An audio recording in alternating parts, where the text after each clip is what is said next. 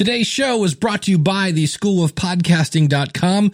Use the coupon code CROWD to save 20% at schoolofpodcasting.com with the coupon code CROWD. Welcome to Crowdfunding for Podcasters. I'm your host, Dave Jackson from the schoolofpodcasting.com. No product, no sponsors, no problem. This show talks about how to put the crowd in crowdfunding, and we spotlight the best tools and the best strategies to launch your own crowdfunding campaign. Welcome to Crowdfunding for Podcasters. All right, today we're going to look at some of the top sites for crowdfunding, and this is where things get a little weird. Because some of these, crowdfunding is meant to have people give you money to get something off the ground. And maybe that's a good idea. Maybe if you're starting a podcast, this might actually prove, is anybody interested in listening to your stuff?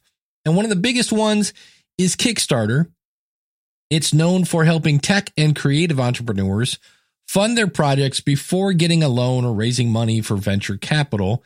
And the company has raised over $4 billion with more than 155,000 projects funded since its inception in 2009.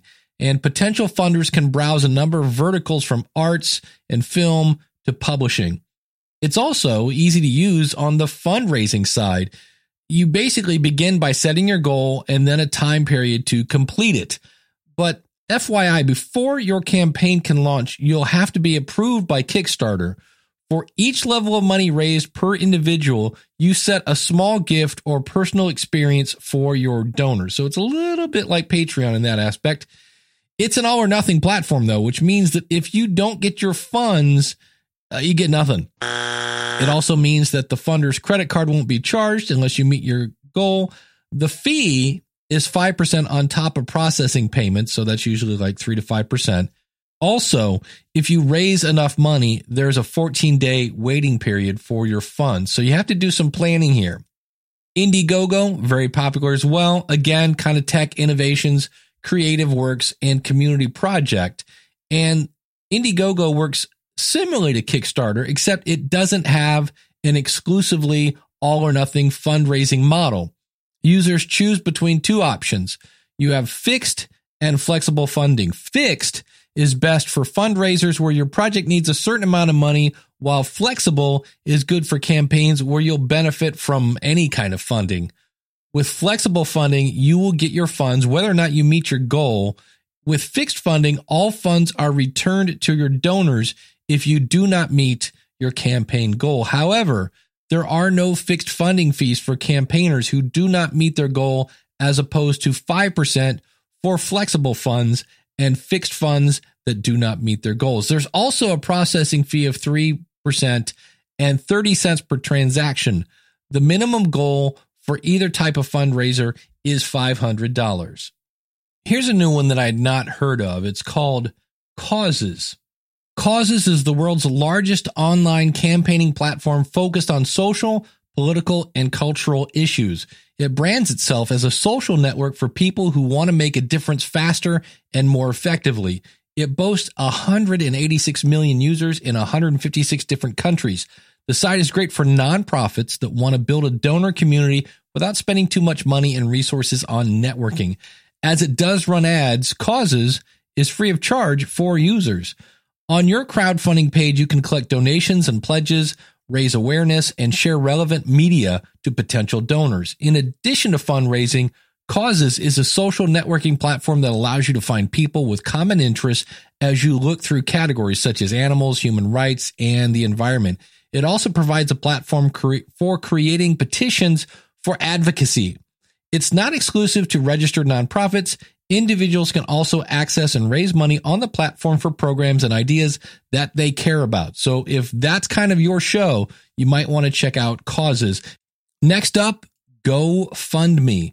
You've probably seen a handful of GoFundMe fundraisers on social media at one point or another. For a lot of times it's for emergencies or charitable causes, but businesses can use it as well.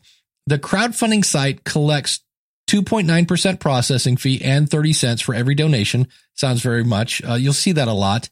And as it's not an all or nothing fundraising site, You can keep everything you raise. This is why it's really popular for some people. Plus, there are 0 personal campaign funding fees for those based in the United States. GoFundMe has had many successful campaigns, including the Las Vegas Victims Fund, which raised $11.8 million, and the Time's Up Legal Defense Fund, that was $22 million. The site is a good option if your fundraiser goes towards a service-based cause, such as medical needs or emergency relief. There are a few caveats, though, however.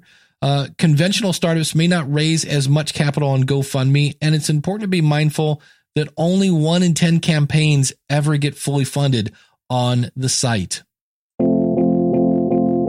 Hey, is your audience not growing fast enough? Have you ever stopped to think that maybe it's your content? Look, I know your friends and family said it was great, and they wouldn't lie, right? I mean, they love you.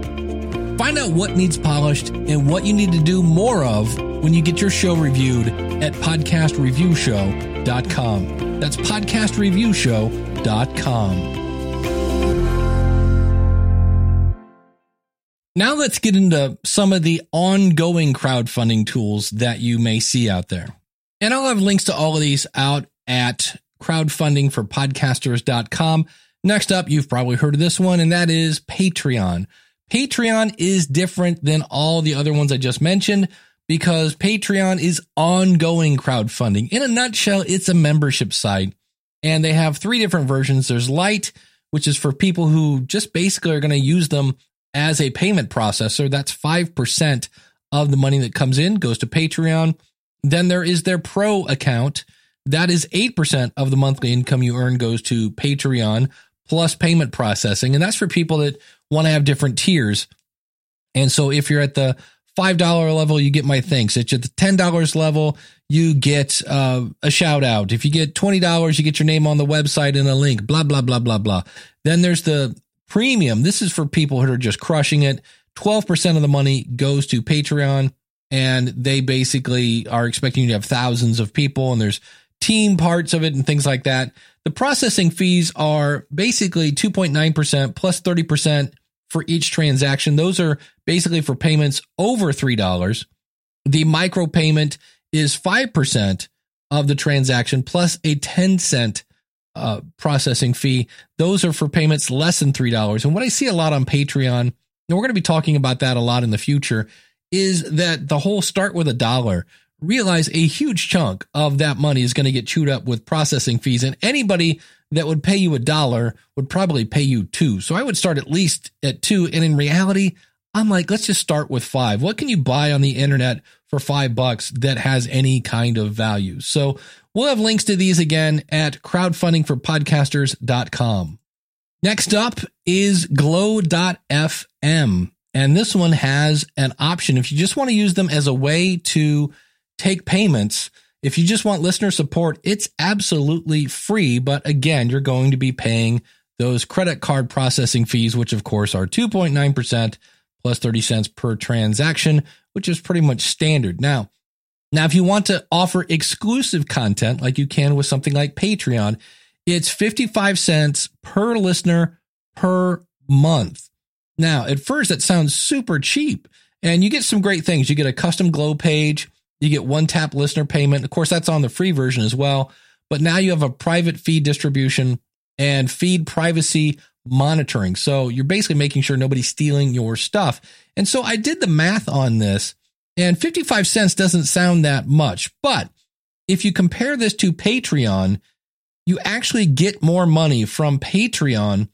Anything under $12. Patreon, you end up getting a little more from Patreon, even though they're taking 8%, because it turns out that 55 cents, if you're only getting $5, is 10%. So when you get above $12, 13 and above, glow.fm will actually end up making you more money. The thing I like about glow.fm is you basically send people to the page, they subscribe, and then they get to subscribe to your show if you're using the exclusive content to your private feed, and they can use whatever app they're using. It's not a case where Patreon, they've got to go to the Patreon app if you're uploading audio to that. So glow.fm has an interesting business plan, and it's super easy to use. Another one that is really been coming on strong here towards the end, buymeacoffee.com. And their key is making it a delightful experience for the end user. And they charge a 5% transaction fee. They say basically if somebody earns $50, you get $47.50. And of course, as always, that does not include the processing fees, which are, again, the 2.9%. They are a partner with PayPal and Stripe, so you can basically get money in any fashion that you want. And I will say, I started playing with this. You can offer extra things like Zoom tickets, ebooks. You can sell bonus stuff. And it's not quite as similar as like Glow.fm, where you get a private feed. But again, it's a little more like Patreon, just a better rate, where Patreon is taking 8%. These folks are taking 5%, and they do have a really interesting, easy to use interface. The next one, I swear, is somehow ripping off Buy Me a Coffee. It's called Ko-Fi, I guess, or Ko-Fi, Ko-Fi. And they have, again, a free plan where people can contribute. You have to pay for processing fees, but they have another version where you can do, for lack of a better phrase, the Patreon thing and reward people for certain levels of payment. And their payment setup is different in that they don't take a percentage. You pay $6 for as many, I think they call them commissions, as you want. So I did the math on this and compared them to, well, let's go Patreon here. If you're making more than $75 on Patreon, this would actually make sense, because at $75 on Patreon, you're paying $6. So if you said, hey, I'm now making $80, on Patreon, you're paying $6.40. On Ko-Fi, you'd be basically paying $6. So, but if you look at Ko-Fi and then go right to Buy Me a Coffee, it's like the same website, same kind of setup. I swear it's like the Ko-Fi people going, let's try a different business plan and do a flat fee and see which one works better. I'll have links to all this stuff out at crowdfundingforpodcasting.com. But we need to remember something here. Crowdfunding starts with the word crowd. In the last episode, we talked about the winning formula of mixing emotions and things of this nature to create content that you can't get anyplace else to attract a crowd. In 2 weeks, I'll be back talking about a particular podcast that is making six figures every single month and how they do that.